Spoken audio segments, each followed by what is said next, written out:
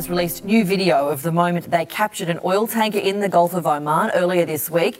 The St Nicholas, associated with a Greek shipping company, was carrying oil which was seized by the Iranian Navy. The United States has called for the vessel and its cargo to be released.